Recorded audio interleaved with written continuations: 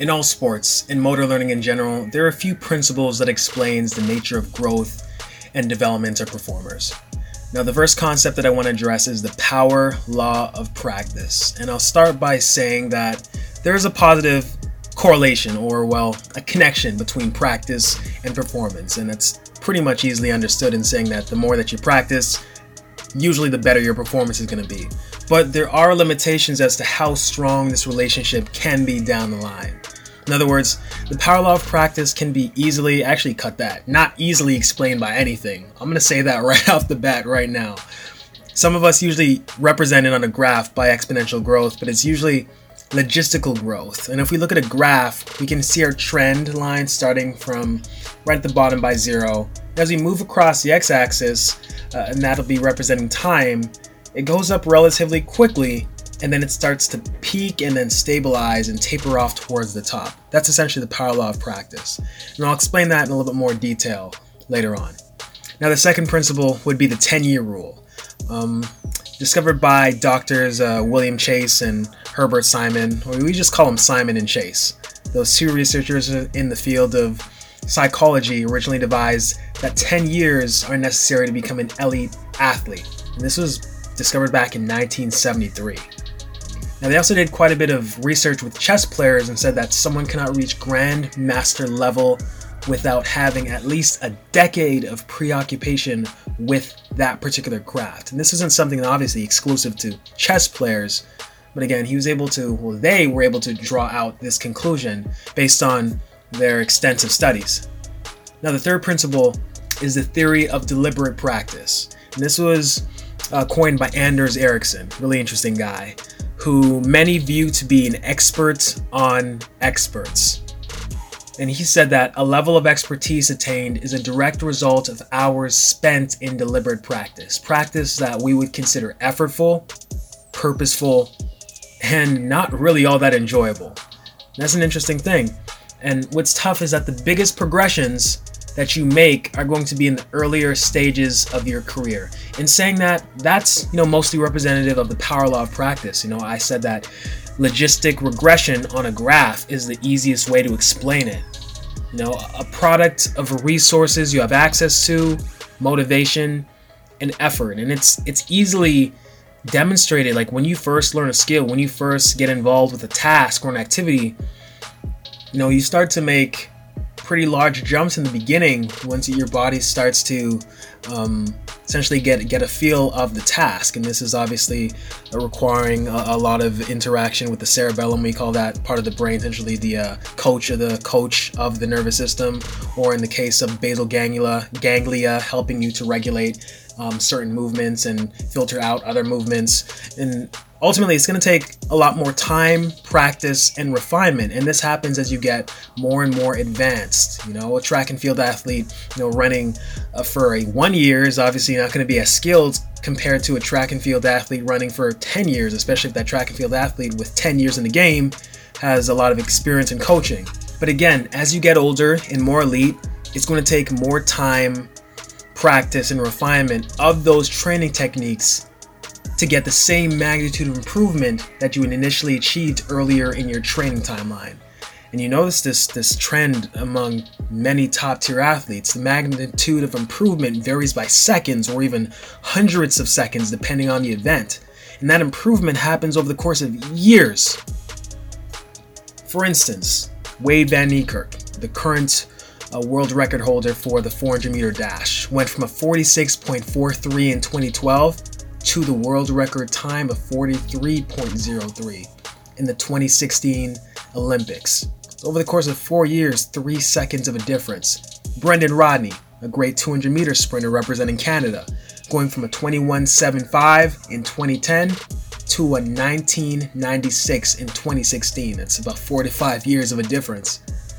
Last one, Felicia George in the 100-meter hurdles in the year 2006, running a 14.66 versus a 12.65 in 2012. That's nearly 6 years and some change. And in the track and field world, or from the outside looking in, a lot of people are going to say that's not that much of a difference. In the track and field world, 1 second is a huge difference. In the last podcast, I was talking about a question I got from a high school student in the States. He's a sophomore running track, and it was in regards to his potential as a sprinter. And I talked about the times that he gave me, and I also provided some background information on how he needed to structure his training program for the year, because otherwise he really wouldn't have one. Now keep in mind, we did originally have this conversation back in December, so at this point he should be in the earlier portion of his outdoor season, with the intention to run his fastest times by the end. And this goes back to our whole periodization conversation and debate we had. Now, as a freshman, the last 100 meter time that he ran was an 11.7. So I told him that he had to work towards an 11.2, 11.4 range by the end of his sophomore outdoor season. Now, by the end of his junior year, he should be working towards a 10.9, 11.2 neighborhood. And then throughout his senior year, get as low below 11 as he possibly can and maintain that. That's the important thing. These, of course, are estimations of standards, right? And can vary quite a bit depending on your ultimate goal and destination. You know, if it's NCAA D1, Ivy League D1, D2, D3, and naturally, for more specific information, that's going to be up to you to want to contact the schools that you have in mind to see what their specific requirements are. But notice that the progression is going to be incremental, and some people look at these numbers with this certain magnitude of growth, and it may appear to be more or less realistic. And though it is true that many athletes should get faster throughout high school because they are naturally maturing, and they're getting stronger from training if they have been training consistently, you can't always expect to see the big jumps that you're looking for. At least, not in the time frame that you've created for yourself. And this is what it's about as far as making smart and realistic goals. Now, I say this because being a student athlete is very different from being a professional athlete in some obvious ways. For professionals, some aspects of their day, whether it's the few hours of spent training or any other decisions that they make, is obviously going to be centered around the reality that being an athlete is their primary responsibility, if that is their primary responsibility. Now, for students, on the other hand, especially at the university level, they need to split their time between having a professional athlete's mindset and being a relatively devoted student. Now, with student-related obligations and problems, that's the tough part. And it's a lot to deal with, and sometimes your performance and work in school can hinder your performance on the track, and vice versa, of course. Sometimes that time you spend on the track can hinder your performance in school. But let's not get this part twisted either. You know, even though so much of your time is going to be dedicated towards training as a professional athlete, it doesn't ensure that you're going to have a constant jump in analytics every year. Sometimes pros can go up to a year or longer without getting any new personal best for an event. Sometimes it's way longer than that, and it can be quite discouraging. And it's sometimes because they simply don't have to run a faster time for the time being. You know, sometimes there are certain standards, you know, for those athletes who are having certain apparel deals or sponsorships. There are certain standards and requirements that they have to meet, running in a certain amount of meets, attaining a certain time, or running under a certain time cap for certain events and certain races, and that's a standard that's necessary. And it's also because they naturally don't have to push themselves. Sometimes they don't have to run that much faster to beat a certain personal best. But ultimately, this is surrounded around this concept that the body does ultimately have its limitations. And that's one of the other reasons why I say that there are no such thing as meaningless races, or races that don't count. You know, take every opportunity that you have, especially when you're young, to perform and establish some numbers for yourself, if you're healthy enough to compete, that is. And I'll get into this topic a little bit later, probably into another episode, because it actually warrants another episode and deserves a segment on its own, because you know it's ultimately about resting and load management in high school. We don't need to get into that now, but it's a pretty big topic.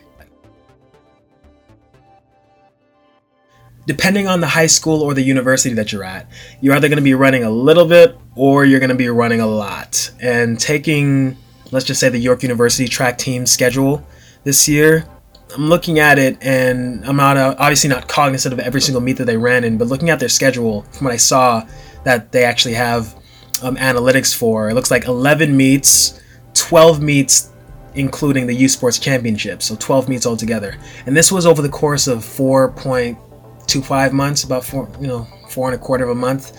And obviously not everybody ran in every single meet, that's a given, but they ran in the meets that they could run in. And I think that's a good approach. You should perform whenever you're fully capable of doing so to create benchmarks for yourself throughout the year. Otherwise, it'll be hard to gauge where you are as a performer.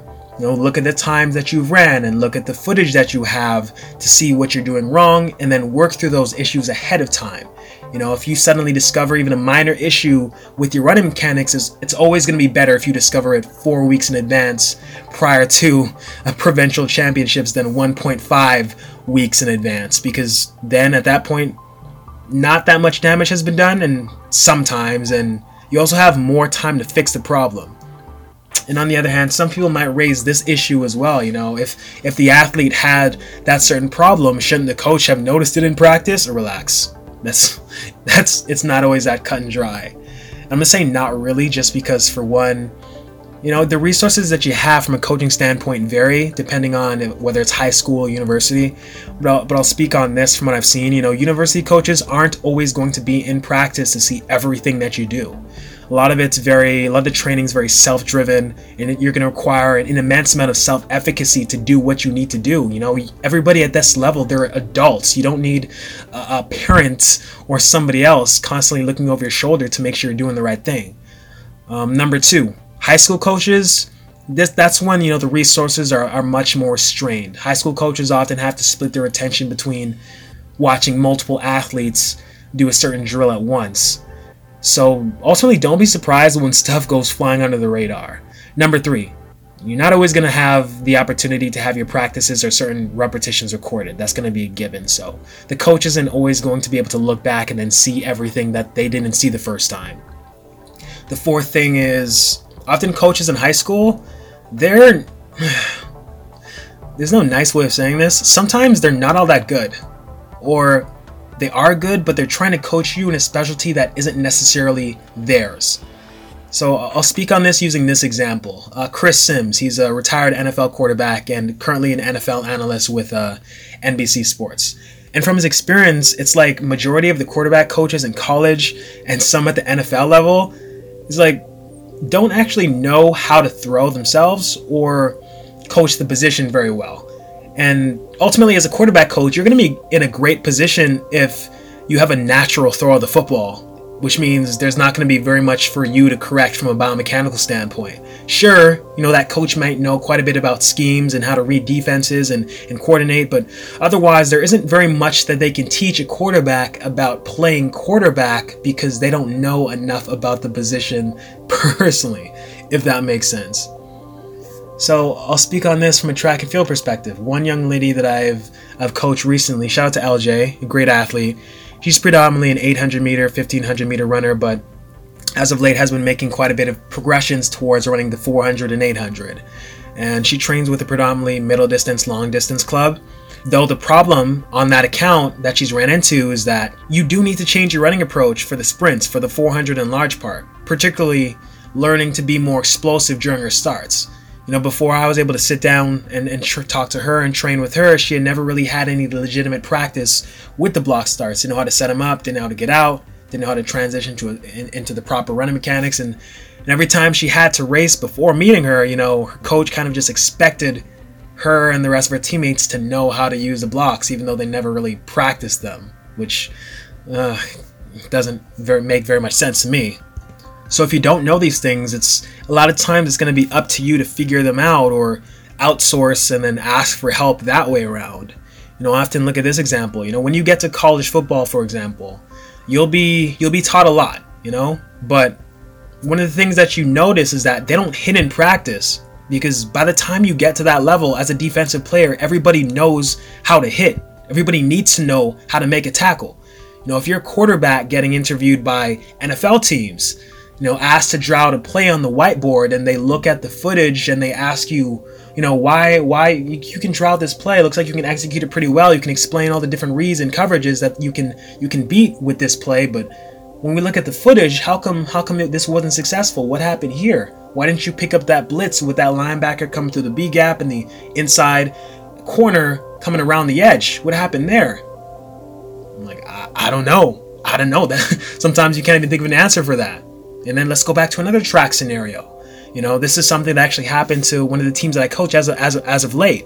You're the second leg of a 4x100 meter dash relay team, and you set up your take marks for the exchange, but you don't account for the fact that the first leg that you usually have as part of your relay team was absent that day. You have a stand-in, but your alternate is actually much slower than you are.